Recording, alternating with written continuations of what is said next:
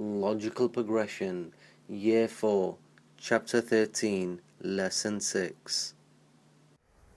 بسم الله الرحمن الرحيم الحمد لله رب العالمين والعاقبة للمتقين ولا عدوان إلا على الظالمين وصلوات الله وسلامه على أشرف الأنبياء والمرسلين سيدنا محمد وعلى آله وأصحابه أجمعين. اللهم لا سهل إلا ما جعلته سهلا وأنت تجعل الحزن إذا شئت سهلا. اللهم أعنا على ذكرك وشكرك وحسن عبادتك يا رب الكريم. السلام عليكم ورحمة الله وبركاته. حياكم الله. Hayyakumullah. Okay, so today's an interesting lesson. Differentiates it from the non-interesting lessons. Actually, to be honest, I think all the lessons so far in Kitab Salah have been interesting. I deem a lesson interesting by the populist meaning of interesting, because I think, from my point of view, or certainly from a student of knowledge point of view, he considers or she considers just going through the text as interesting, because that's where the knowledge is. I think from a populist, contemporary kind of, perspective, then it's only if there's some modern kind of stuff which is talked about, or some modern kind of links and current affairs thrown in, or issues which are, stressing people out. If there's one of those kind of things thrown in, then it becomes interesting. Like, people who fall into a problem commonly, such as not waking up for prayer, or such as an issue which is interesting, such as operations and whether you pray. So it's sad that, but as we're carrying along the same kind of line, today is also another interesting lesson. The lesson next week will be probably more less interesting, quote unquote, but about 1,000 times more important. And that's to actually complete and close the chapter on the obligatory nature of the prayer, to the level that if someone does not pray, what is their ruling? Are they a non-Muslim or not? Is there a punishment to be attributed to them or not, etc., etc. Today, however, we are in a section which is in the translation. These are the two paragraphs that we will be covering today, bi'idhnillah. Children, وَيُؤْمَرْ بِهَا صَغِيرٌ لِسَبْعٍ وَيُضْرَبُ عَلَيْهَا لِعَشَرٍ فإن بلغ في أثنائها أو بعدها في وقتها أعاد ويحرم تأخيرها عن وقتها إلا لناوي الجمع ولمشتغل بشرطها الذي يحصله قريبا. Children are not ordered to perform it, meaning the prayer. Children are ordered to perform it when 7, and physically disciplined for not doing it at 10. If the child was to reach adolescence during the actual prayer, or after it, while still within its legal time, it is to be repeated. It is not permissible to delay the prayer beyond its time unless intending to join prayers, or being involved in fulfilling one of the conditions for prayer, a condition which is close to completion. Alright, so that's the translation. Let's start off straight away then with the first statement, which Sheikh Al-Uthaymeen, alayhi rahmatullah, he starts explaining on page 20 of the commentary. Okay, page 20. And he starts by stating the statement of Imam Al-Hajjawi, alayhi rahmatullah, the author of Zad al-Mustaqni', who says, وَيُؤْمَرُ بِهَا صَغِيرٌ. That, I guess if you just translate just this part, a child is ordered to pray. Ordered. يؤمر. مبني للمجهول. يؤمر is in the passive sense. Yes, ordered. That's right, yeah? Passive. That's how you say it in English, isn't it? Yeah. Meaning that we don't know who orders him. That's what I mean. Yeah? So ordered, and that therefore keeps it open that it's not something which necessarily has to come from the mother and father, which is the obvious thought. Yes, you normally expect the mother or the father to do that. So, as Sheikh Uthaymeen says, whoever has authority over this child, then they are the one that will command this child to pray. Could be a father, could be a brother, could be a sister, could be an uncle, could be an auntie, could be anyone. So there's no specific person that this order has been applied to. That's according to the actual statement of Imam Al-Hajjawi. And then he specifies it by saying لِسَبْعٍ, at the age of 7, and that وَيُضْرَبُ عَلَيْهَا لِعَشْرٍ, and he is, or they are يُضْرَب. And I have, obviously, being the PC kind of guy that I am, okay, have translated it as physically disciplined at the age of 10. Why do I say that? There's the politically correct aspect, of course, saying that he's beaten, which is the actual translation from ضَرَبَ يَضْرِبُ ضَرْبًا. Daraba, in any kind of way, means to strike, means to beat, means to hit. That's what the word linguistically means. So we've got two options. We either translate it literally exactly like that and just put the hard hats on and hope no one sees recordings and stuff like that, okay? Which is not possible these days. And so you translate it in a more politically correct way, whatever. And, or, you know, so that's obviously one of the issues about the society that you're translating it for. But there is a second actual point which is important as well. And that is that sometimes, there's 3 points actually. The second reason is that at a time where people don't understand the fiqh of beating, for all intents and purposes, or the fiqh of capital punishment, or what's the other punishment? Corporal. Yeah. Corporal with the AL. Yeah. Corporal, which I that's one of the famous typos, by the way. The famous typos in Protect This House, okay? The Al-Maghrib binder. The Maghrib binder. I must have taught that class 20 times before someone spotted it, by the way.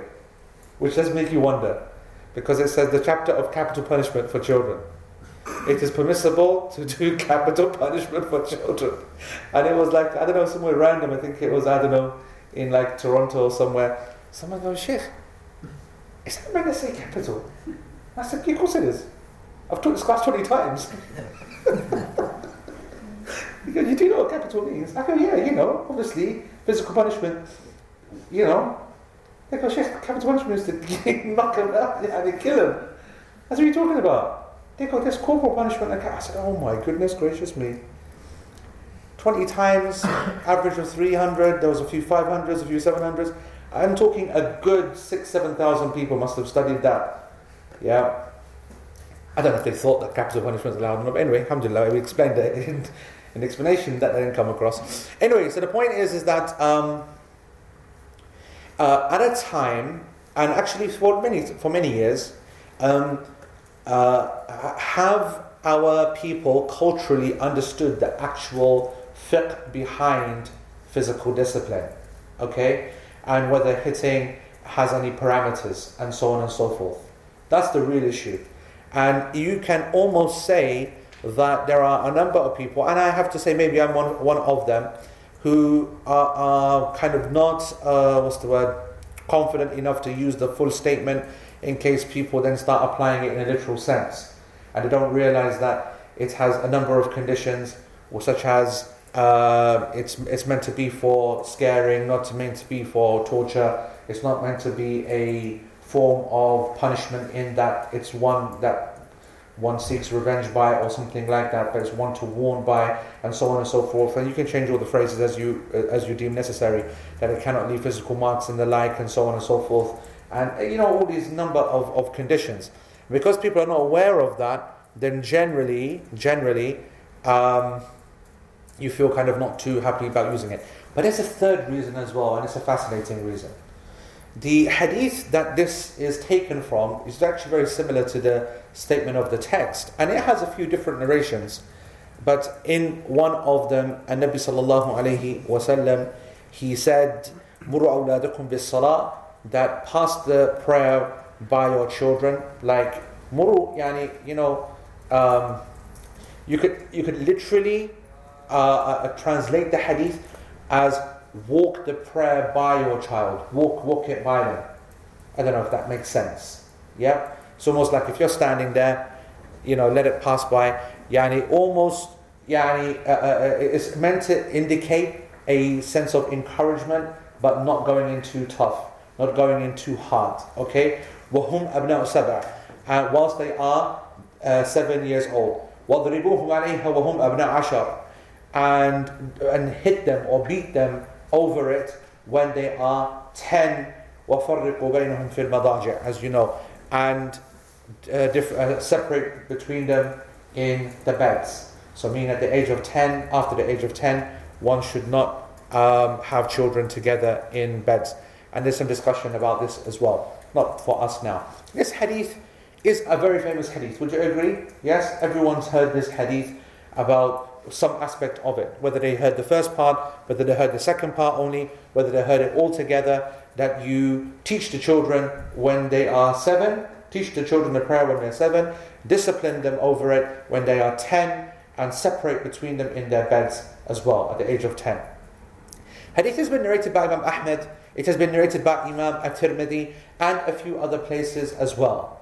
The fascinating thing is that despite its huge popularity and well kind of knownness, with all of people, all the Muslims, all the scholars and so on, this hadith at best is Hasan. At best, meaning it is fair. But you remember that, a quick reminder, obviously we've covered this before, that when you grade hadith, remember a hadith has two aspects that you grade them by. You have the chain, which are the people who narrate the hadith, that's called the isnad. Then you have the text itself, which is called the matan. Alright? And in general, 99.9% of the scholars are not qualified to deal with the matan, the text. That's called textual criticism. It's reserved for the very, very, very few.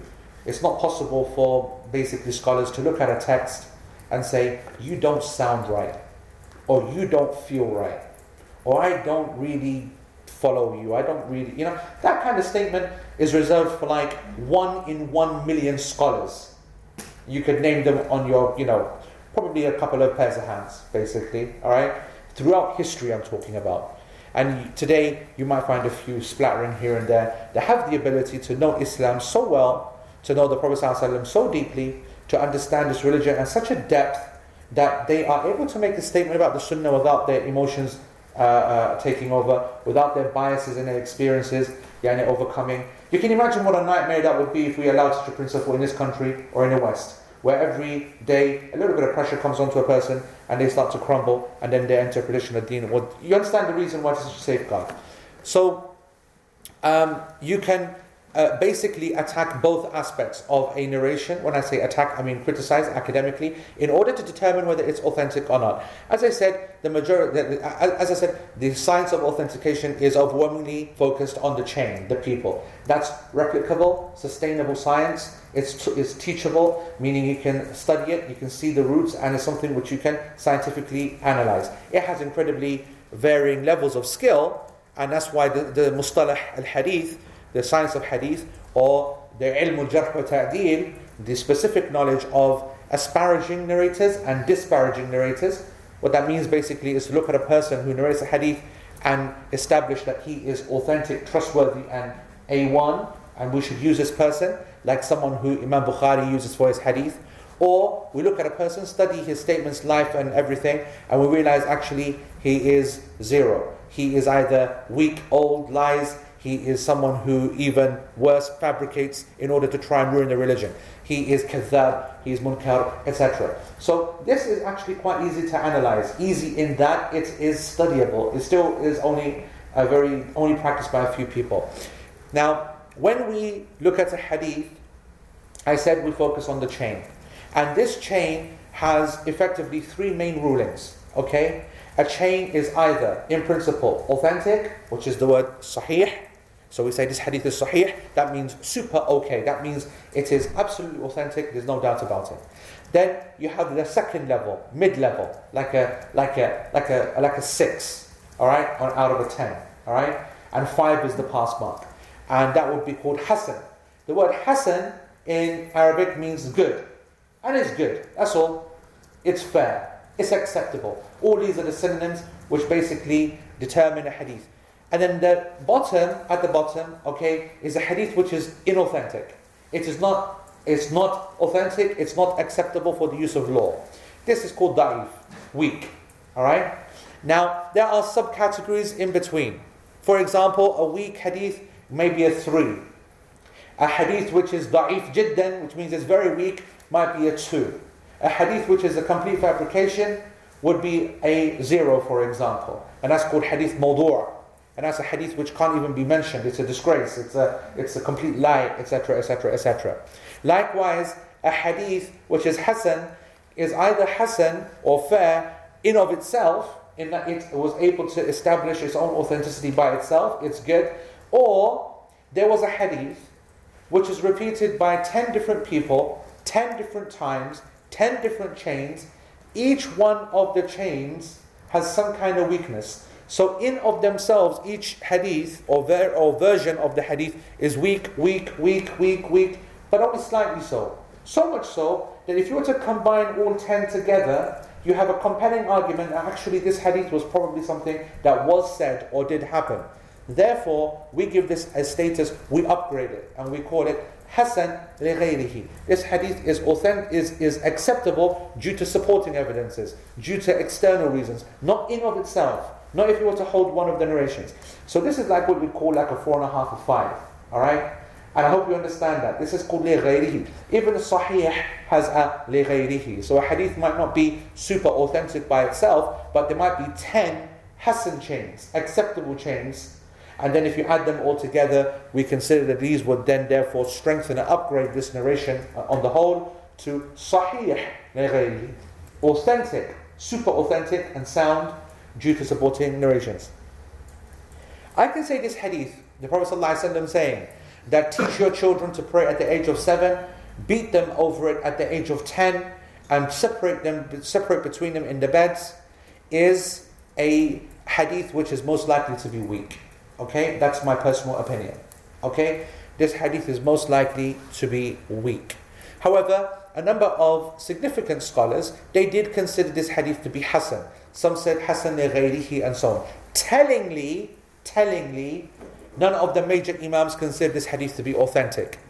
Tellingly, I don't know of a major imam of any of the schools of any type that said this hadith is sahih clearly from the earlier scholars.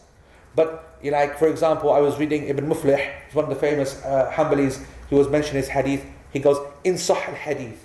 You know, in sahih al-hadith, when you hear a scholar say that, you immediately start to be on tenterhooks. It basically means that if the hadith is authentic, and then he carries on with his statement, then if the hadith is authentic. So he goes along the premise that the hadith is authentic and he moves forward, which is a common practice and is okay. Because you see, there's another principle that we need to accept. Just because a hadith is not authentic does not mean the hadith is to be rejected. Okay? As I said, if the hadith is not incredibly weak, then we don't need to treat it so harshly. Also, it's possible that even quite a weak hadith has an absolutely authentic meaning. Does that make sense?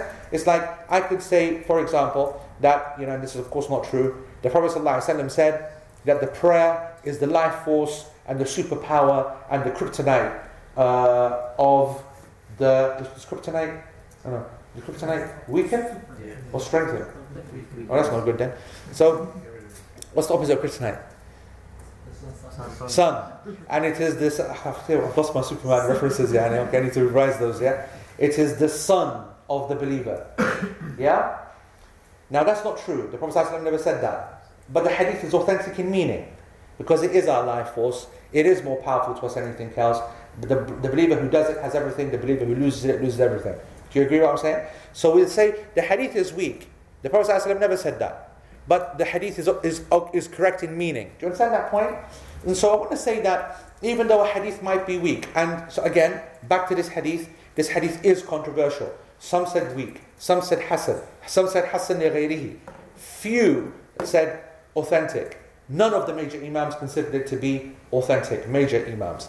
Okay? Even like Imam Ahmad said, la ba'sa bih, I think it's alright. Alright. You know, this kind of statements. Okay?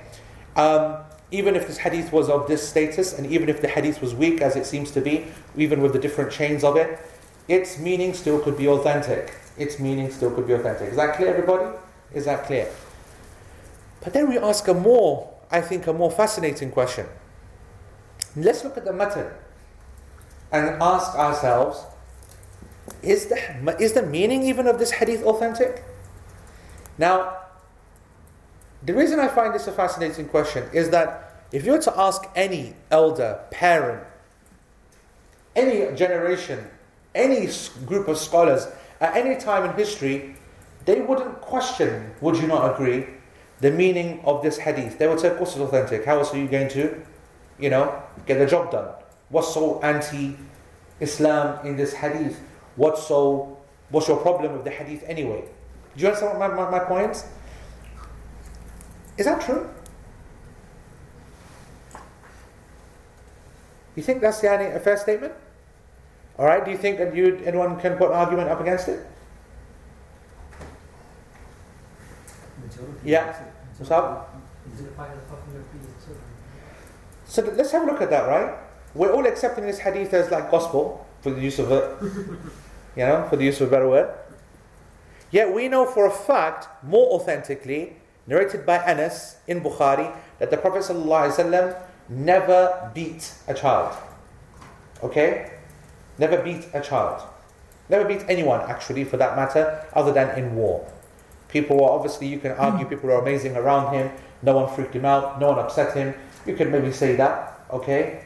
You can maybe say that in defense of all of us who do beat the kids, right? But that's the fact. The Prophet ﷺ never ever beat a child.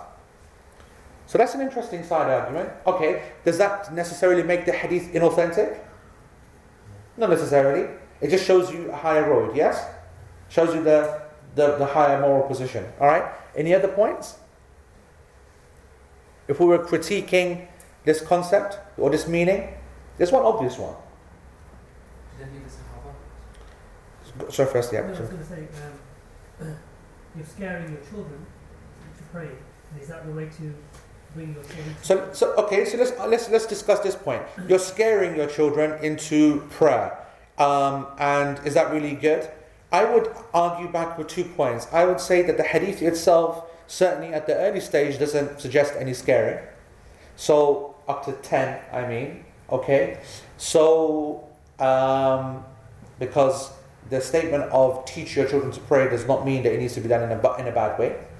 And then the second aspect of that to the first, my first point of response is that, and not necessarily beating, if understood exactly as per what would be Islamically permissible, there would not be any form of the beating that we recognize, like beats, or we're talking like the threat, or we're talking like the warning shot, or the expression of anger, which is so rare. And if you have a household built upon the prophetic household, there is no display of that kind of, loss of kind of control, not loss of control, but anger basically. And so even the slightest expression is a huge shock to your security and your stability. And as parents, that's really difficult for us to understand. But that's not physical discipline, is it? That's not physical discipline. No, I'm saying that there would still be a physical outcome. But a physical outcome that we would not maybe as parents consider to be anything. Like if you got a little slap, for example, right? Or kick up the backside. Now, many of us households would think, this is all a bit of fun and games. You know what I'm saying? Oh, this is alright, let's have a whistle. Whereas, you might be some Goran household, you get that, you might be having a heart attack. You literally think, this is unbelievable. I'm being attacked. Oh my God. I don't want to send this in to protect this house. Because I cover this in detail. But what I want to say is that when we do study this in parenting, okay, I put forward to the students that in actual fact the Gora model, okay, basically the non Russell Peters model, basically, right, a normal human model, is very, very much a prophetic model, which is that there is absolutely no violence at that level, and so therefore even the slightest hint or even expression of it has a huge amplified consequence. Does that make sense what I'm trying to say? Okay? And the example that I give, and I don't mind giving it here in this class, okay, it is a Trump example though, is TV interview that I saw once of thingy. What's the the TV couple that used to do the Richard and Judy? Yes. What's his name? Richard what? Richard Finnegan? No, Judy Madeley. Richard Madeley. Richard Madeley, of course, famous TV presenter in the UK. For the folks who don't live in the UK, and like a family favorite, housewife's favorite. He's on TV, in the mornings and so on, or was. I don't think he's on TV anymore, is he? Right? So anyway, this guy, he wrote a book about his life because he became very popular and very famous, and he was like a trusted face and so on. And he was being interviewed, I think, by Piers Morgan, or he could have been interviewed by someone. I don't know who he was being interviewed by, but it was going to be an hour long, a very deep, introspection of his life and so on and so forth. And he spoke about a time which I don't really want to talk about it now, but I just want to I want to summarize by saying that there was a 15-minute segment that was built up, in terms of the dramatics and the background music and the lighting. That this was like the biggest thing that had ever happened, like in the history of child abuse. Okay, and he had written about it in his book and so on and so forth, and his father, and that there was this relationship, blah blah blah blah blah. And I'm sitting there thinking, oh gosh, like everyone else probably is, waiting to see what happened. And he's explaining that, his father came upstairs, this, that, blah, blah, blah, and that, didn't know what was going on, and blah, blah, blah, blah. And, we're thinking, goodness gracious, this is going to be something really horrible. Turn off the TV, turn off the thingies, and I don't want to hear it, and whatever. You're thinking, obviously, something, bad. Guy goes, trousers came down. I'm thinking, oh my God.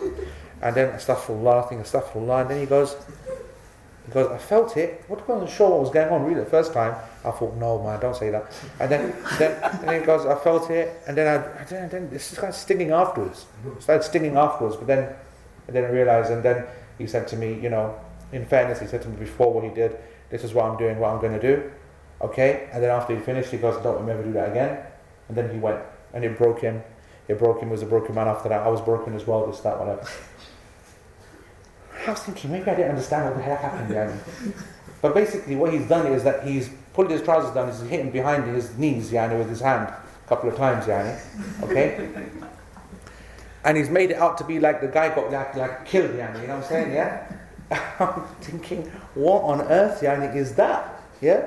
What on earth is that? Yeah? And of course, we don't understand because we're facts. Because, that is something that, as I said to you, would be a complete joke. If your dad did that when you're in trouble, you'd be like, what the heck's that? Let's go and try that again. So the point I'm making is that it's all funny and it's all, whatever, okay, because we're used to beats, proper beats, quality beats, stylish beats, tools, torture instruments, the things. We learn lots of different amazing facts during childhood. We never knew that a barrow could be used in the way that it is. We never realized that your fingers could be part of things and all kinds of stuff. Teeth come into it, hair. You didn't expect hair could be causing so much pain. Oh yes, twisting the hair is painful. Yeah? And all the rest of it. Whereas there's a whole world out there which we thought was all soft and pathetic and sellout and liberal, which might just be actually, as I put forward to the class, the prophetic model. Which is that in the complete absence of any violence, the slightest bit of it has a huge impact upon the person and everyone around them. And I have to say, and Allah knows best, that certainly that joke model was closer to the prophetic one than our one. Do you understand what I'm saying? Than the pack one, where bathroom, you can try to get to it and it's going to hold, but only for God knows how long, you know what I'm saying? We've got a whole different concept of physical punishment to these guys who are just So my point is this, is that I actually think it's a very strong argument to say that number one, physical punishment not being met out by the Prophet ﷺ, meted out by the Prophet ﷺ, is a strong argument against this hadith. I think that the fact that the hadith itself doesn't mention violence is not a major point because there is a physical reality to it. But there was something second I was going to say to you as well, but I forgot what that was. Oh yes, secondly, you said that, what was the point you exactly said? You've forgotten it as well because we killed the point. Emotionally lacking on scaring them, basically. We shouldn't be scaring. But I'm just saying that, you know what? I think that's also very much a reflection of the time that we live in. So I think that's a very subjective argument. I think you go back 100 years, 200 years, and then 1,000 years, there's no one who's worrying about that. Arguably. However, in response, you could say to me, well, I don't think so. The hadith that the Prophet never hit a child, then maybe we've got it wrong. That was actually how it used to be in a liberal sense. So that could be an argument. Someone from behind mentioned an argument against this hadith, quote unquote. Yeah. Is there any evidence in the Sahaba doing it? Yeah, so that's another point, right? Do we see from the companions this? In actual fact, we don't. We don't see many narrations. I will say that the permissibility of beating a child or physically disciplining a child is something which pretty much there's a consensus on the permissibility of. So it is permissible. And Imam Ahmad himself has gone on record saying that it is absolutely permissible and so on.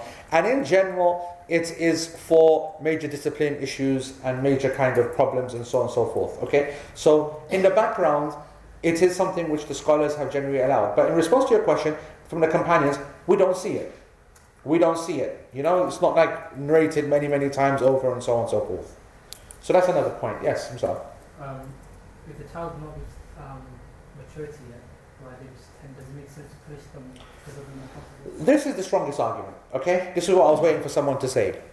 If this hadith is authentic, how does it make sense when we know Islamically a child is not obliged to pray until they are mature anyway, until they go through puberty? And that is the strongest argument, actually, converse argument. And it is an argument that even some scholars put forward to consider the hadith to be weak, matnan, meaning that they consider the hadith text even to be problematic because it goes against the principle. I think, by the way, that's an extreme overreaction. I don't think that the point that you make, which was made by many scholars, by a number of scholars, I don't think that that's a refutation of the hadith. Because, as we all know, the fact that just because that a child is punished, they're no longer a child then, of course, when they become mature, I don't think that refutes necessarily the need for a system leading up to it. Okay? I don't think it refutes it. But it's certainly a compelling argument against if someone was studying the hadith. And here's the key point, especially students of knowledge, here's the key point. Most scholars will not entertain criticizing the matan until they achieve confidence from the sanad. So they'll wait and they'll study and they'll wait, and once they see from the hadith that the chain has issues and they see that the hadith is fatally weak, then now we've got the confidence to now say, well, let's now actually also have a little go at the matan as well and see whether it stands up. Okay? After saying all that, that's what you were saying, yeah. No, just a comment actually. You mentioned, this is the difference between the way we do it and the way it's done in English people actually. But only 30, 40 years ago, it was very different actually. In schools, it was acceptable to take a slipper to children. When I was growing up, yeah. So things have moved a lot in the past 30 years in this country. We haven't seen this phrase, spare the rod and spoil the child. Yes. So that was something quite strong. So what if I say to you that even that 30, 50 kind of year gap or whatever, even going back 50 years, it was a very, very orchestrated, disciplined form of punishment. That's very different from pack punishment. Pack punishment is uncontrolled, zero discipline, full creativity, no time limits, no numbers, no such thing as numbers. You're getting 5 lashes. What the heck is that? 5 lashes? 5? You can get done with 5. But anyway, you know what I'm trying to say? Yeah, but the other point I was going to make was interesting the Prophet never ever disciplined children that way. And if you look at social psychology, one of the reasons it's changed in this country is it's been shown that negative reinforcers are not as powerful as positive reinforcers. And here's a very interesting point. As Dr. Shazad said, science is proven today. Actually, forget science. All of us as parents know anecdotally, or I think parents generally learn afterwards that people become immune. We really are all batfinks, we all have, what is it? Not really good, Our batfinks, our wings are like a shield of steel. After a while, people just, it doesn't matter anymore, right? Bones become tough, people become big, you know what I'm saying? Yeah? So, actually, we know nowadays that there's a whole different concept of punishment and actually a far more effective form of punishment, which is not saying what you're saying, but I mean, for example, the prohibition of certain things and treats and so on and so forth, which are emotionally far more depressing for the child than other things. So that's a point to recognize. Also, as Dr. Shazad said, that there is actually more greater chance of you getting, or there's science to show, or there's proof to show, that you're likely to get better results with positive reinforcement as opposed to negative punishment tactics. And that's, again, an arguable point both ways, but it's a very important one. So there's a lot there to look at. What can we conclude? I can say that even if we conclude, as I personally believe the hadith to be weak, a number of scholars consider it to be authentic, and I think we should consider it to be so. Authentic meaning hasan, okay? And I think that we should, as a working kind of movement going forward, I think we should consider it so. But I think that academically we should always know in the back of our mind that there is potentially a problem even with the meaning of this hadith and with the authenticity of this hadith. But it doesn't really change anything on the ground. What it might do is to change our methodology slightly, but not the principles. So the principle is sound, that we have to start educating our children early for the Quran. Because we know that if you delay until the age of puberty, that's the age that you've lost them by then. I mean, that's anecdotally, that's historically, that's scientifically, whatever. Even scientifically, if you look at actual ages of influence, as we do in Protect This House, when you break down the gaps 0 to 2, 2 to 7, 7 till 10, and then 10 till 12, and then 12. If you look at each of these different gaps, you'll see that child psychologists and educationalists, they give different qualities and characteristics to children at that time.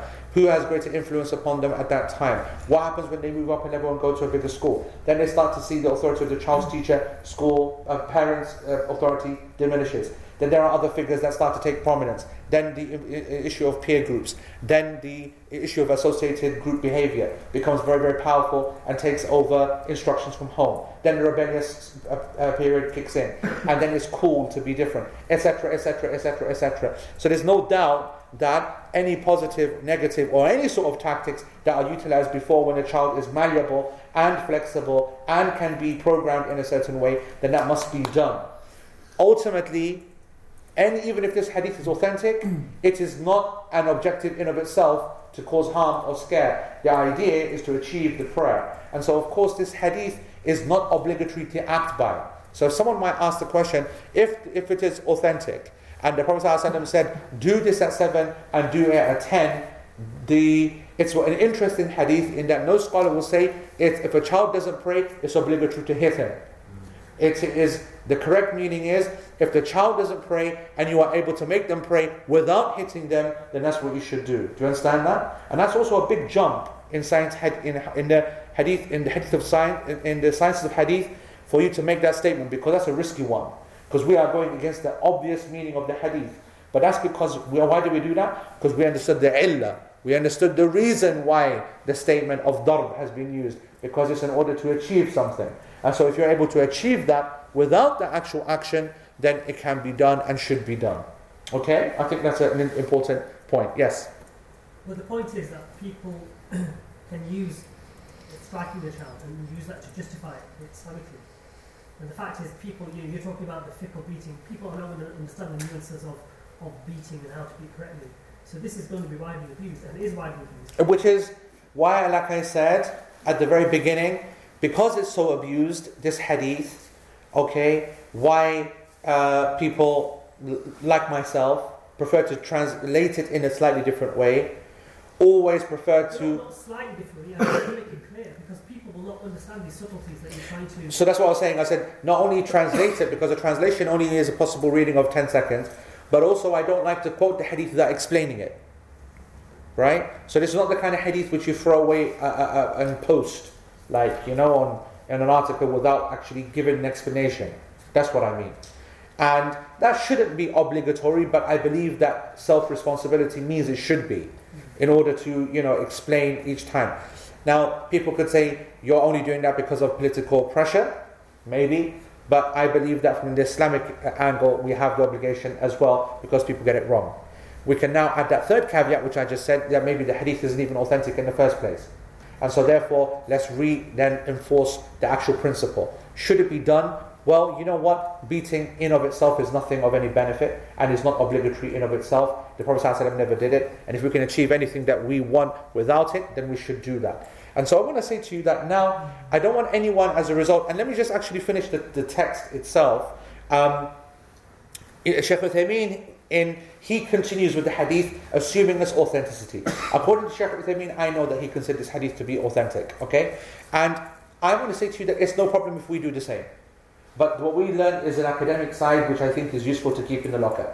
But we will now continue with the hadith, assuming its meaning and its chain is authentic. Okay? Shaykh Uthaymeen says that when they are asked to pray at the age of 7, it means its completion and not and not just reaching it. فَلَا يُؤْمَرْ إِلَّا إِذَا دَخَلَ الثَّامِنَةِ. He says they are not taught to pray until, or encouraged to pray until they enter the 8th. So remember what we said about the ages and so on and so forth, okay? Because there are some ulama that said that this applies at what age? No? 6 and? 11, just before 7. No? 6 and 1 day. Because they said it's the entering of the 7th.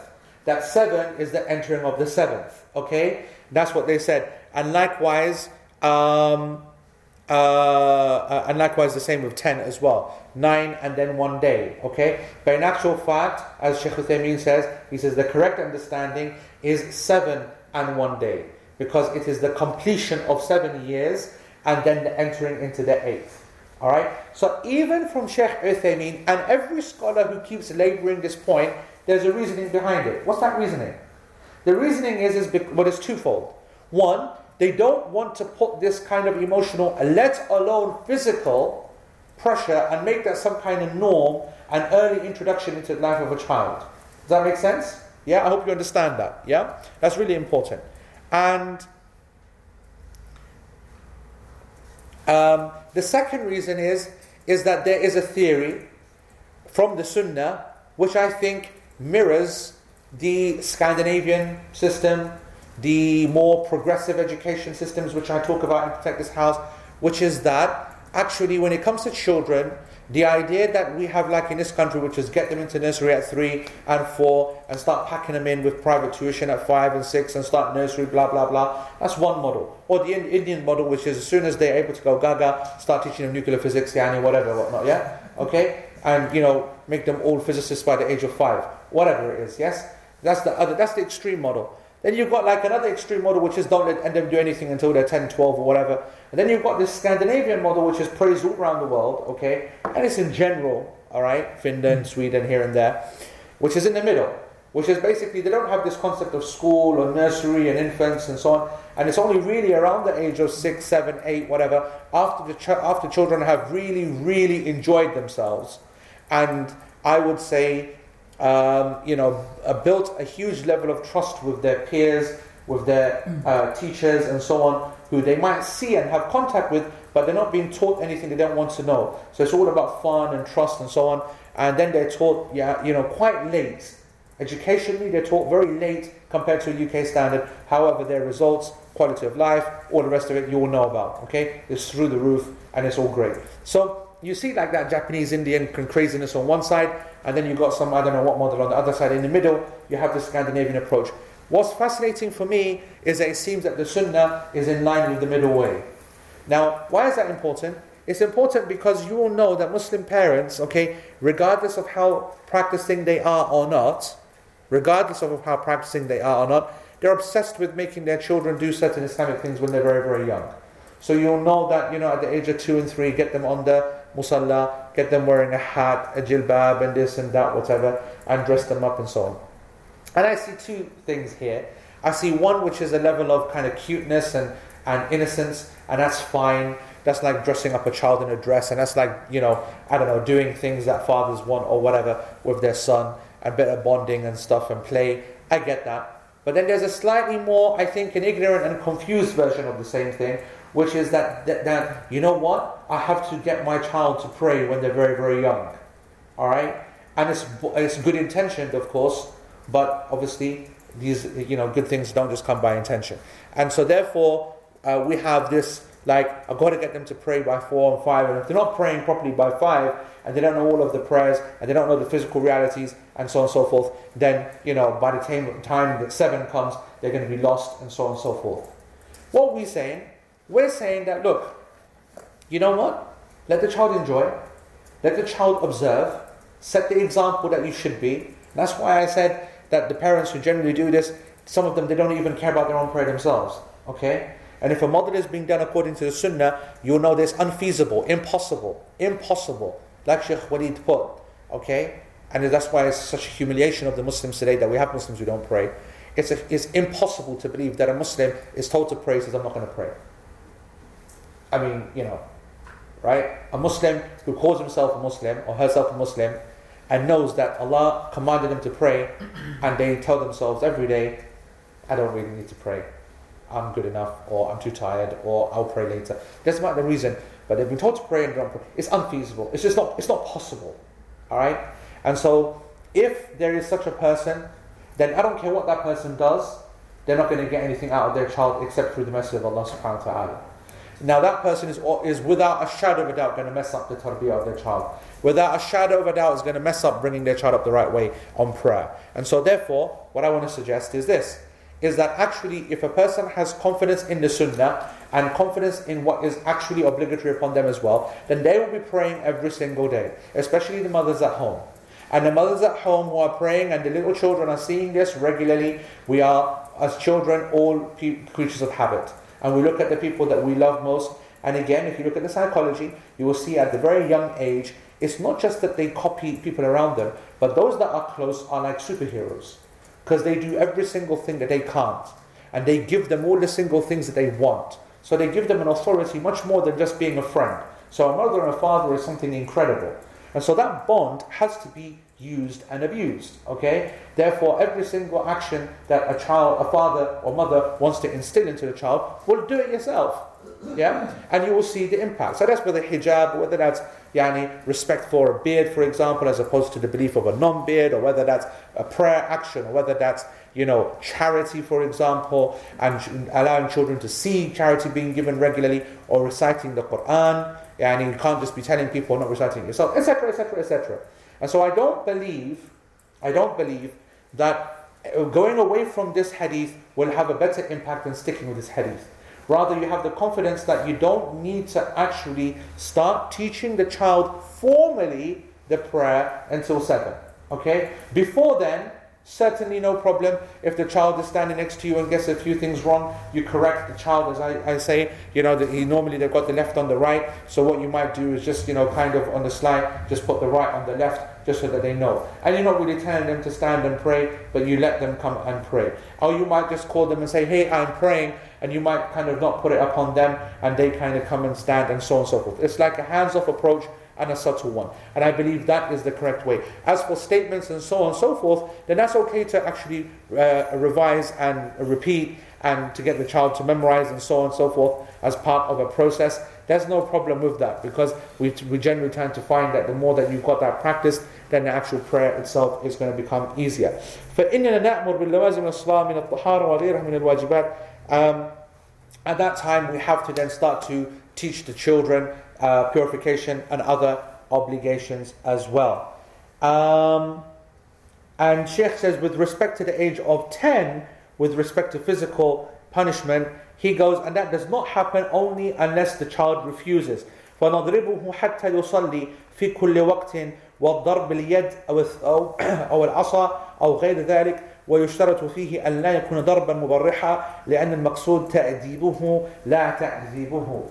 That he said that this is only, of course, if they refuse to pray, and it should be considered for every single individual prayer time, and it doesn't matter if it's done with, just so that you see that it's done with a hand or a thobe or a stick.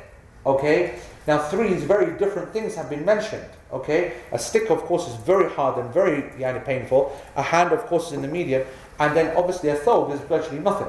Okay? Which goes to show you that actually it's not about the maximum physical force which is imparted by those things, but showing that it's an object in order to achieve an objective. And he said that it is a condition that it does not leave a mark, it is not mubarrih, and also that the objective is ta'deeb, discipline, not punishment, not ta'deeb.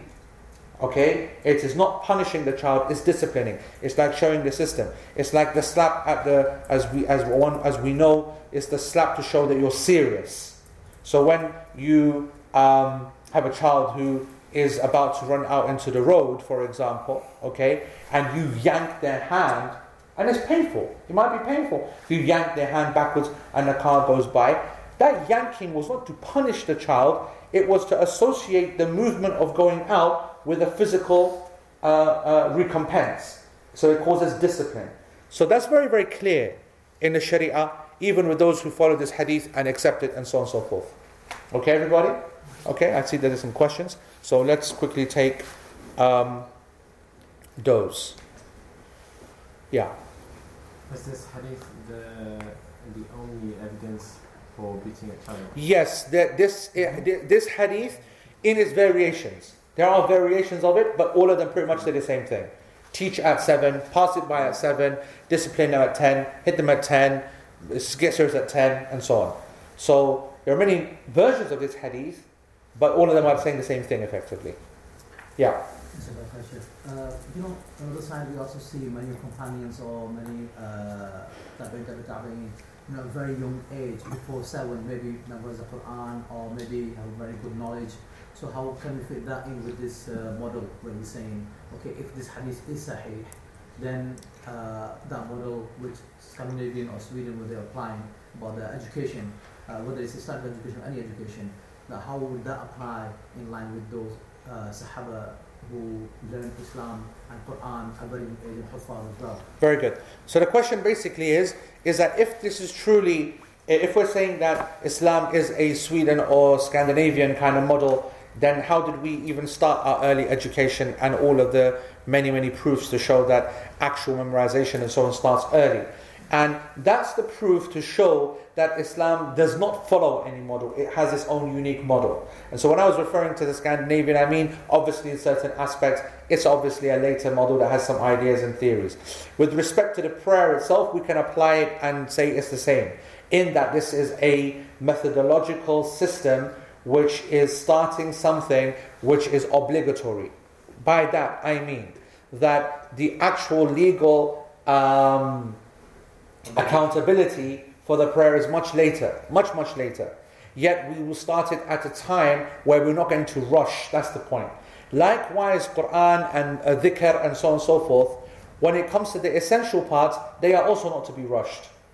And anything else is from the recommended actions, not obligatory. So for example, knowing dhikr before age 7 is recommended, not obligatory. Knowing Quran even before age 7 is recommended, not obligatory. It could actually be even argued that way past 7 and 10 and even further, the level amount of Quran that needs to be known above and beyond the prayer, is it obligatory or not? There's a discussion there as well. Okay, so we are talking about two different kind of levels of encouragement. Those that we're trying to train and get ready to be, scholars and a high level of intellectual education from early on, and some children are well kind of pre-ready for that. And then the masses, how one can do that with those, what works with those, new educational methods, etc., etc. Yani what I want to say is this, is that tarbiyah is not tawqifi. It is not set by the Sharia with parameters. It is tarbiyah is whatever works best. And there are some advice and some historical kind of precedents, but it's whatever gets the results. Okay? Whatever gets the results. Let's move on and mention... Just a couple online, yeah, okay. Just one really. Advice about waking children for Fajr and to get them into routine age 7 or 10. So this is a good question. They're asking about Fajr and should it start at the age of 7 or 10. And I want to say a couple of things about, first of all, assuming this hadith to be authentic. So if we do and we go with it, okay, at the age of 7, right, is a early preparation for the prayer. And 10 is when it gets serious, and then legally, as we said, it's whenever it is, okay, 12, 13 or whatever. Now, that means that legally speaking, you are also punished or rewarded at differing levels according to the age of the child. So for example, if you were to refuse to wake up your child, okay, but you had a reason to because you felt that it was detrimental for some real reason, then until that child becomes legally accountable for the prayer, you would not be punished, quote unquote. Does that make sense? Yeah? You would not be punished because they are not actually held accountable. However, if you were doing it whilst there was no good reasoning, and there is a benefit for them, and they do need to learn the prayer, and it is coming close for them to actually start to pray properly, and you haven't got them ready for it, then you are going to be in trouble. Because you are then actually one of the reasons why they may not start praying properly when the time actually comes. That's why it's very important. I want to say that after they become post-pubescent, adolescent, okay, and they are living under your control, you will be punished if you do not wake them up for prayer. So that is like 13, 14, 15, 16, whatever. They are now mature, and therefore you'd say, if they're mature, then they're mukallaf, okay? They are mukallaf, meaning that they are now legally responsible, so they should be able to be responsible for their own actions. However, they are living under they're dependent upon you, basically. They're living under your authority. And so therefore, you are the one who controls the rules in the house. And the rules in the house is that prayer must be established by those who are dependent upon you. And so therefore, that's why a person must carry on and continue to do so. I want to extend this point and ask a question. People do ask this, like maybe for wives and husbands. But let's extend it to friends and family, okay? Is it obligatory to wake another adult up for prayer? If they're in your house. So you're saying that the answer is dependent upon whether they're dependent upon you. No. Yeah? No, I'm saying if they're under your roof, Yep. they're staying with you, Yep. then you should wake them up. Because they're dependent upon you? Oh, right. You're saying even if it's a guest, you mean? Even if it gets Right. Okay. So you're saying it's not about dependency. It's about that they're in a place of your authority where your rules apply. Absolutely. Is that just for the prayer? Or are you trying to say that there's some special status for the house? No, it's just if they're Muslim and they're staying with you, Yep. then there are many reasons why, for example, if they're travelers or anything like that, they just... Yeah, I mean, obviously people have no legal excuse. But I'm saying that there's some guest traveling and he stays at your house. You're saying it's obligatory to wake them up. Is that because it's your house? Or is it because... I'm just trying to understand the basis of the obligation. It's because it's my house wake up. Alright, okay. Alright. Is it not because of ta'amur bil ma'roof, nahy anil munkar? Are you trying to enjoy good, trying to... Enjoining good and forbidding evil, that's the obligation. And anyone who's not praying, of course, then that's an evil and you've got to prevent that. Okay, what if I throw back at you and say that a person who's sleeping is not legally accountable? Yeah, but you can't wake him up, so... You can, but the person's not legally accountable.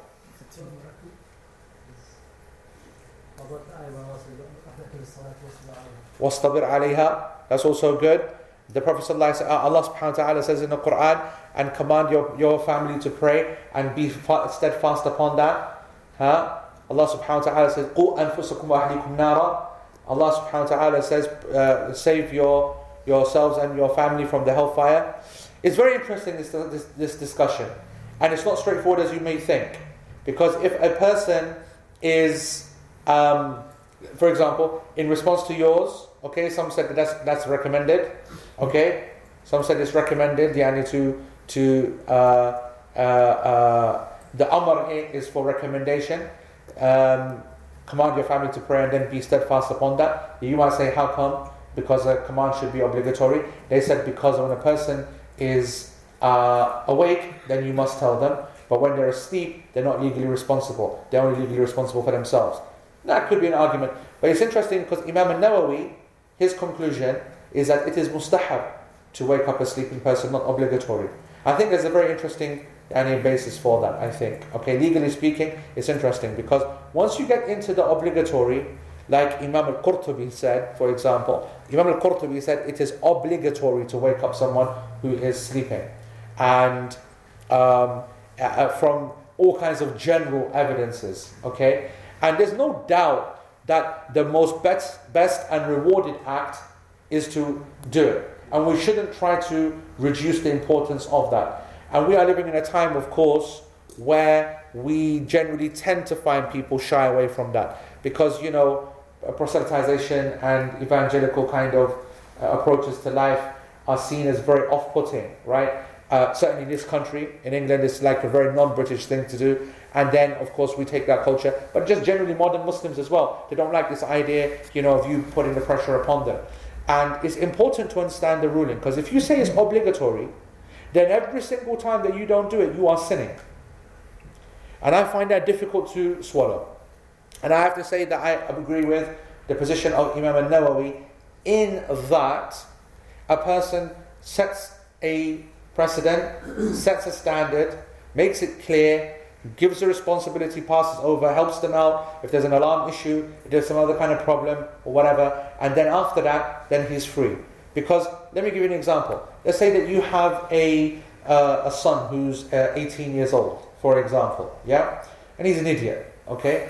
And, he's a complete fool and he thinks that, I pray when I want. If I don't pray one day, I pray. The guy's an idiot, obviously.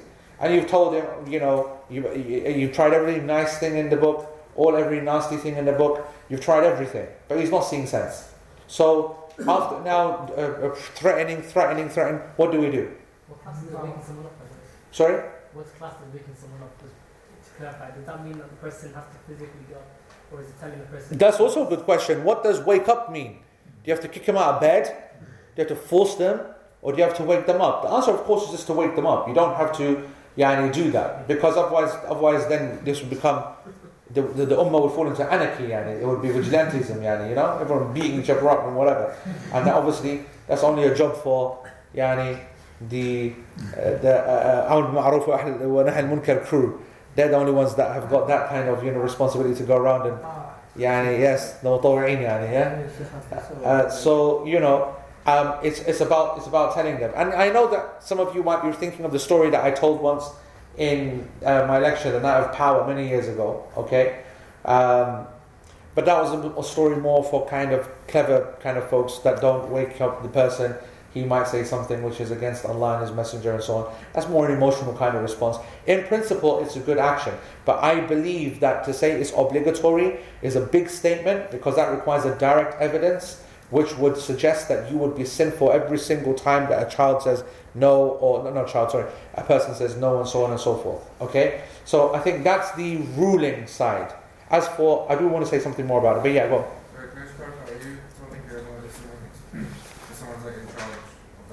Yes, and that's a very important point because obviously the ruling is different if your authority goes or not. And I am talking about someone whose authority goes. And it is important to make the differentiation because obviously if your authority is in the house, then you can use more tactics. There's no actual Islamic evidence that someone who has more authority is more whatever as such. I mean, in general, you are more responsible, but it doesn't mean that just because you are more responsible, you haven't, what's the word I'm looking for? Yeah, well, there is a greater, more responsibility because the Prophet ﷺ said that all of you are mas'oolun wa kullukum ra'in an mas'ooliyatihi. All of you are responsible and you all are responsible for your flock. And then he said the leader is for the people, the husband for the family, the wife for the house in the absence of the husband. So there is a extra responsibility if you are in authority of a house, it's true. But does a person have more tools at his hand because he is the owner of the house? That's the point I want to make. I don't believe so. Because for example, let's say that your brother lives with you and you're supporting him. He's 20 years old and he doesn't want to pray for some reason. Okay? Now, you are the owner of the house, which means technically you could kick him out. Yeah? And so you say, right, I'm kicking you out. And you know what? If you did that, I think that that's permissible. And I think if you did that for the sake of Allah, that might even be rewarded. But the question is that did it lead him to pray? Right? Did it actually solve the situation? Some will say, well, you know what, when he tastes a few nights on the outside, then, he'll realize, then when he comes back in again, he'll be praying absolutely fine. Maybe. Maybe that it turns him the absolute other way, and he says, right, and then he goes and, hooks up with, a jihadi John. Yeah? And then he goes right to pot. You know what I'm saying? And all kinds of things could happen. Allah Alam. So what I'm saying is that I don't say that just because a person is authority in the house, that basically means that there's an easier outcome. Because often we will say, especially if they are younger, that you will still look after that person and so on and so forth. It does get complicated. This issue is a lot bigger than it actually seems. Okay? And you often see husbands and wives doing it to one another. Okay? And even as some kind of anger issue as well. So for example, it's well known that husbands who are angry with their wives, and their wives are dependent upon them, be waking them up, and he goes, right, I'm going to get back here, I'm not going to wake you up. Is it possible to do that? Is it possible to punish your wife by not waking up for Fajr? That's like hardcore, that, you know what I'm saying? It's your loss though, isn't it? Huh? If you don't wake her up. Well, it is, your loss as well, and it's a bit immature, a little bit, But if you're angry, then you're angry, Last time. Shaz, the football's finished anyway. That's time. You said an hour, and now you're breaking rules every week. The problem is that if I do this now an hour, then that means we'll be section for the next two less stories and stick to the text. Okay. You'd like to go off on your stories, that's the problem. Shine. I don't know why Shazad. I'm very angry these days. The last 2-3 weeks, I just want to say Shazada has not been contacting me at all. Not a single Kansas on any night. Not a single phone call. Oh, wait. When did you Not call? a single phone call. No, don't talk about yesterday. That was all for your own reasons. No, I rang you the other day in the morning when I was on the way to work. Oh yeah, bored on the way to work, so you used me as his travel buddy to keep him awake. I knew you were on the school run and I was keeping you company. Wakes And me then up. I found out he wasn't on the school run. You found some other person to drop his kids Exactly. You even got rid of that obligation. I don't know why he's so upset with me. I don't know. I'm Miskeen. I deserve all the sympathy in the world. The only person that gave me sympathy is Dr. Shazad. Brought me some biryani around. What? Fed me, and I was taking the begging bowl to neighbours. Feed me, please. Any more? You want me to remind you about that day again? Any more? No. What Dr. Shazad, he bought biryani. I said, Jazakallah khair. Had 2 coming days. Shazad Salim, he goes, go and find someone else to bring food. The day biryani arrived when your mum asked you to do what? Sorry? What? No, those, bro. Tell him That's it. to just behave himself, yeah? Okay, that's it. Okay, that's it. Let's stop there, just in case he gets out of control. Okay. Yeah, because the guy's got dirt. Acha. Okay, so what else do I want to say before we close this? Okay, let's do some questions here. Are you guys happy with Shazad's closing the subject here? Yeah. Actually, we forgot something from last week. Okay, that's fine. Let's do that. But we do have questions on. Not many. Okay, good. Most of them asked. Okay, you go. Yeah, we didn't do the. However, if a non-Muslim was to pray, we would treat him like a Muslim. We didn't do that last week. We skipped it. Oh, subhanallah. Yeah, good point, man.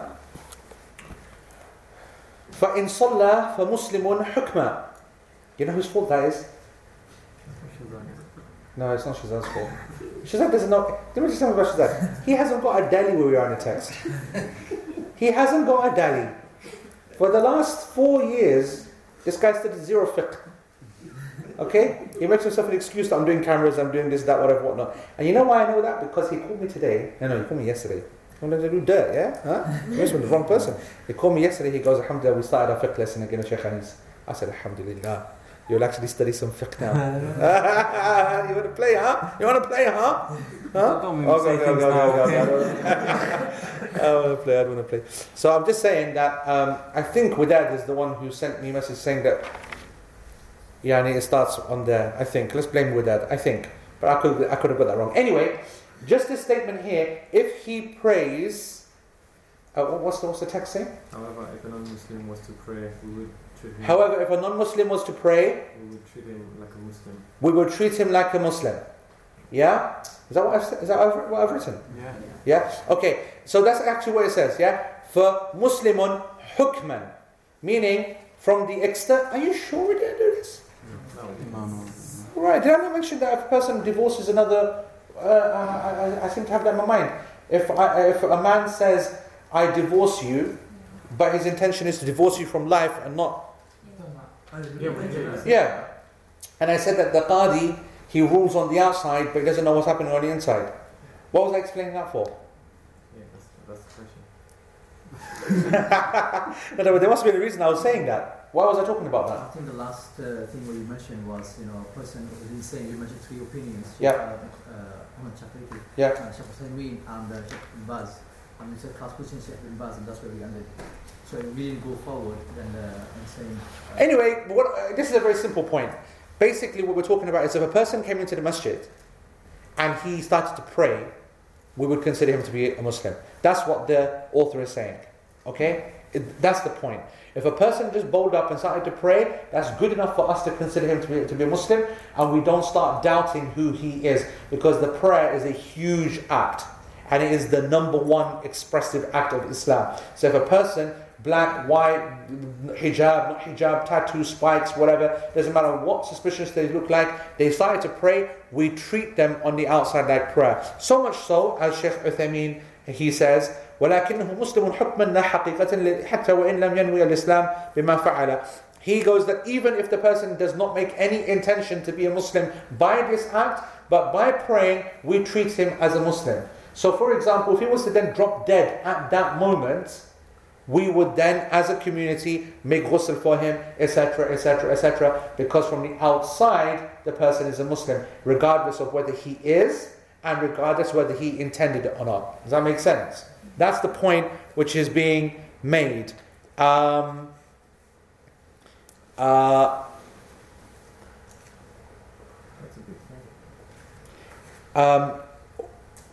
just want to also read to you what Sheikh Uthaymeen said. I tell you what's interesting. There's a modern benefit and there's a classical benefit. Let's do the classical one first. He goes, the benefit of knowing this is that أننا إذا حكمنا بإسلامه طالبناه بلوازم الإسلام. He goes that if we therefore accept him as a Muslim because of that, then after he finishes the prayer and he's hanging around, then we will basically expect from him Islamic actions. Okay? We expect from him the Islamic requirements. So if he goes and sits in the sister section and starts to chill, we say, bro, yani, take a hike, you know what I'm saying? Yeah? And so on and so forth. And he goes, and then he will also inherit the Muslims, and he will inherit from the Muslims and his family and so on. We will treat him and act around him like all of the normal Islamic kind of rules. But if he did it to try and make fun of the religion, as some kind of joke, and pretend to be it as like to try to mock the religion, then he is to be considered, then we consider him to be murtad. Okay? Murtad, an apostate. And والفرق بين كونه مرتدا وبين كفره الأصلي أن كفر الردة لا يقر عليه بخلاف الكفر الأصلي فيقر عليه. فالكافر بالردة يطالب بالإسلام فإن أسلم وإلا قتلناه. That's obviously a passage which is never going to be read in English ever. Okay? But I just want to basically say that what Sheikh Uthaymeen is saying is that there is a legal difference, and he's right, between a person who is actually a non-Muslim and remains a non-Muslim, okay, and a person who becomes Muslim and then leaves it in a way of actually causing harm to the religion. Because the one who causes harm to religion is held legally accountable, whereas the one who is original non-Muslim, he's left in his state, he's allowed to do things which are anti-Islamic because he doesn't claim to be Muslim. Do you understand? That's the point which is being made. This is the point, of course, which is the defense of every scholar for why the rules of apostasy even actually exist. Because there are two complete different things. When a person is outright non-Muslim, don't try to pretend that he is, doesn't try to weaken the religion from inside, doesn't try to humiliate the people, but is speaking from a non-Muslim point of view and making observations, he's allowed to do that, and he is left alone because he's not, Muslim. Whereas someone who tries and pretends and messes about the religion and then tries to weaken it, cause sedition, cause instability, then comes out, messes around, then they're treated in a very, very different way, because that's like treason. And then all the reasoning for treason then comes into play. So that's the point. The interesting contemporary benefit that I found is that obviously we live in a time of great suspicion, and we find all kinds of people coming in and you're not sure, is this a new convert, is this new MI5, is it someone who's crazy, is it whatever, whatnot, and so on and so forth. And it's difficult, you don't know. And the benefit of this point is that yes, whoever this person is, whatever suspicions you might have about this person, it is the sunnah to treat him as a Muslim regardless. It doesn't matter who's told you. And I remember this happened, subhanAllah, I give you first-hand experience. And there are a few people who might be able to be back in the day. I think actually, Jawad, maybe you might remember this chap, convert, who came to the masjid and he kept coming, chap with the glasses, you see him on TV nowadays. And for the longest time, people thought he was an MI5 agent. The longest time. I never knew anything about that guy except that everyone used to say he's MI5 agent, MI5 agent. He used to come to the masjid in 94, 95, 96, 97, Ambrose and so on. And you see him around.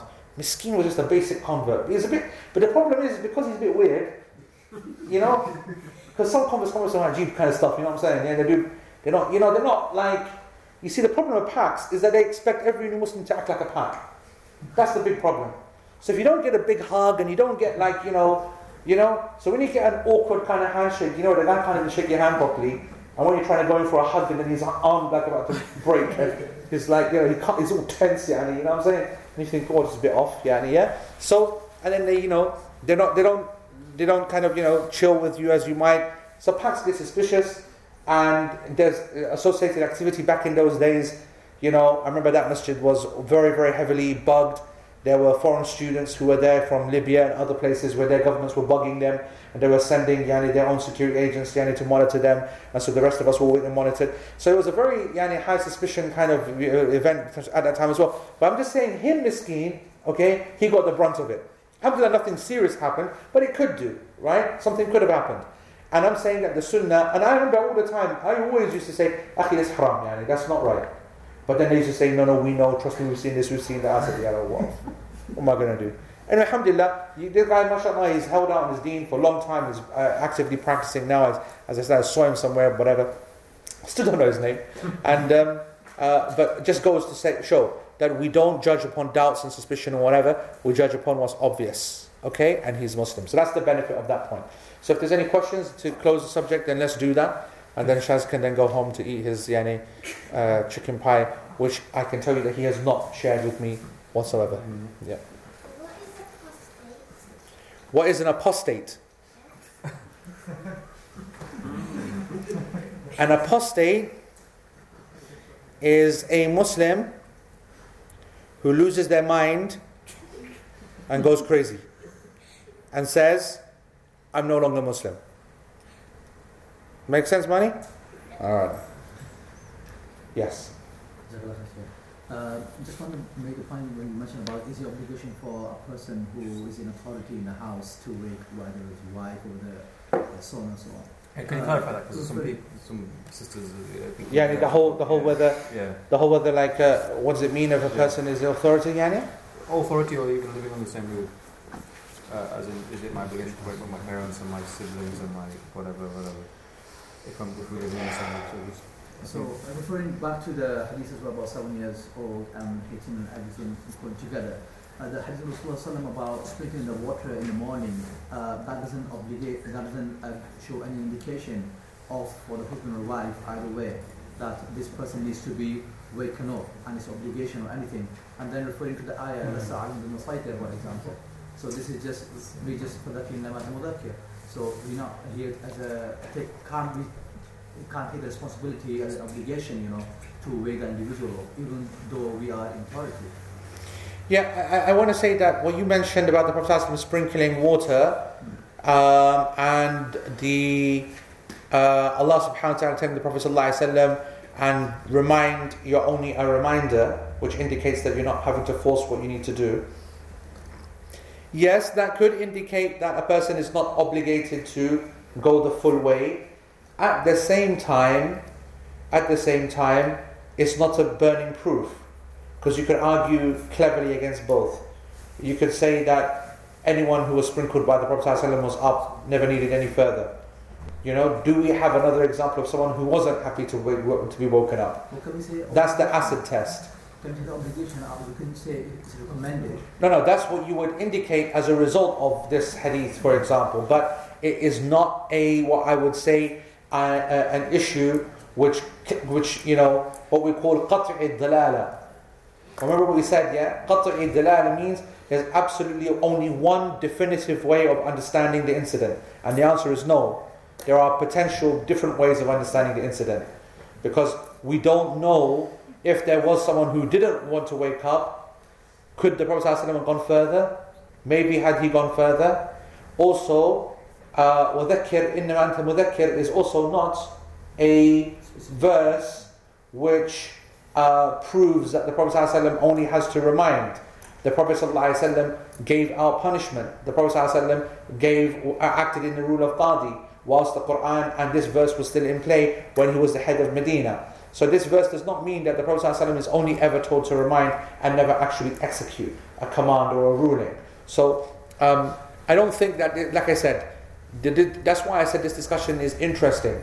I don't think any side has a very clear evidence either way that it is absolutely obligatory. Okay? And that's why I myself refrain from saying that a person will be punished if they do not wake up sleeping people for prayer. I refrain. I would say that it's the Islamic thing to do, it's the right thing to do, it's the Sunnah thing to do, it's unimaginable that a Muslim would leave it, but I don't want to make it obligatory for A, the lack of a direct evidence, and B, for the fact that once that happens, then the legal responsibility upon a person every single time someone remains asleep is something that my mind can't even get around. Yani, it's huge. And Allah knows best. So I think, and I want to say that does not mean in any single way that you're not to wake up children and so on and so forth. And I do know that there are a lot of people who really say, they got school tomorrow, and they're tired and they're ill, blah, blah, blah. I want to say the following, okay? A lot of people are obsessed with bringing their children to the masjid and they cry about it day and night, saying that, the mosque prohibited my kids and blah, blah, blah, and so on and so forth. I'm a massive fan of these mosques that prohibit children, because the people who make the problem, and children, of course, they're referring to under 7s or under 6s, yeah? I didn't see any masjid that banned a normal, sensible, good child. Yes, they're basically banning young children. And I never saw, as far as I know, a parent who made a fuss over it, who has good children who they wake up for the prayer in the morning. I know that's a big judgment call I'm making, but I'm happy to judge those people. What I want to say is that the majority of the people who moaned about it and said that that's against the Sunnah and you should allow children to come to the mosque, whatnot, they're the same people that do not wake their children up every morning for prayer. Because for them, those are acts of show to help assuage their guilty conscience, of their failure of raising their children properly upon the prayer. And so for them, the odd coming to the masjid with their child is like a big event for them. Whereas the people who really are concerned with the tarbiyah of getting their children to pray, they know that it's not as important for the children when they're young to actually come to the prayer at all. Especially when they don't even know how to stand or to weep properly or to keep themselves clean or anything like that. In actual fact, what we want to see from these people is that they are at the age of 7, 8, 9, 10, and then especially at 10, 11, 12, they are keeping it so focused that they are with their children, praying with them all the time, waking them up all the time. That's the person I take seriously. That's a person's complaint I will take seriously. And that's the person who's not going to complain because they know that they bring their children to the masjid from 8, 9, 10 and so on. You know what I'm saying? And I'll go further. The people who complain about this, okay, they're complaining about the one occasion that they bring their child when they're 4 or 3 or 5 and they got told off by someone. And through ages 8, 9, 10, 11, you don't see them at all with their child, at the time where they should be there every morning, every evening, and so on and so forth. So I want to say that when people complain, how is it that I do this, how do I do that, I'm having difficulty, okay? That difficulty is for 2 reasons. Either because they got the tarbiyah completely wrong from the beginning, and they need to start early, and starting late is too wrong, and they have to be regular upon waking children up. And then there's another question, which is, I'm having difficulty actually physically waking them up. Well, you know what Shaykh Muhammad Mukhtar al-Shanqiti famously said? He said that, you know what? Just stop for a second and think of your child in the fire and your child in heaven, and then tell me how difficult it is to wake your child up. He goes, any difficulty you have will disappear like that. And it's simple as that. It really is simple as that. You make yourself a decision when you see this child and whatever, whatnot, blah, blah, blah. You know what? If you know it's important enough, you will find a way soon enough. It doesn't need to be physical. It doesn't need to be harsh. But you will find a way. You might have to pay more. You might have to give more rewards. You might have to do whatever. But you know what? If you care for this child to actually make it, then this is very, very important. So, I think that's important from a child point of view. Yeah? Child point of view. Any further questions? Okay, Musab? This is more with last week, missing Salah, Fajr, Salah. So you say, for example, this happened in the summer, when Fajr is quite early on. Say you decide to like stay up and then like retire and you don't want to... So you know what? Let's deal with this next week, but don't forget. Because we're going to do some stuff on missing the prayer next week. Especially with Fajr and times. I know that I said that on Facebook today, we're going to cover that. About what if you wake up 5 minutes before sunrise. But we've run out of time, so we're going to cover that next week, inshallah. If anyone was watching it just for that reason, then forgive me. Then you have to come back next week. then you have to come back next week. We'll make an excuse. And then next week we'll make another excuse for the following week. And that's Shazad's marketing tactics. Very low. Very low. Okay guys, Jazakumullah khair. I appreciate hanging on. Subhanakallahumma bihamdika ashhadu an la ilaha illa ant wa astaghfiruka Allahumma wa atubu ilaik. Assalamu alaikum wa rahmatullahi wa barakatuh.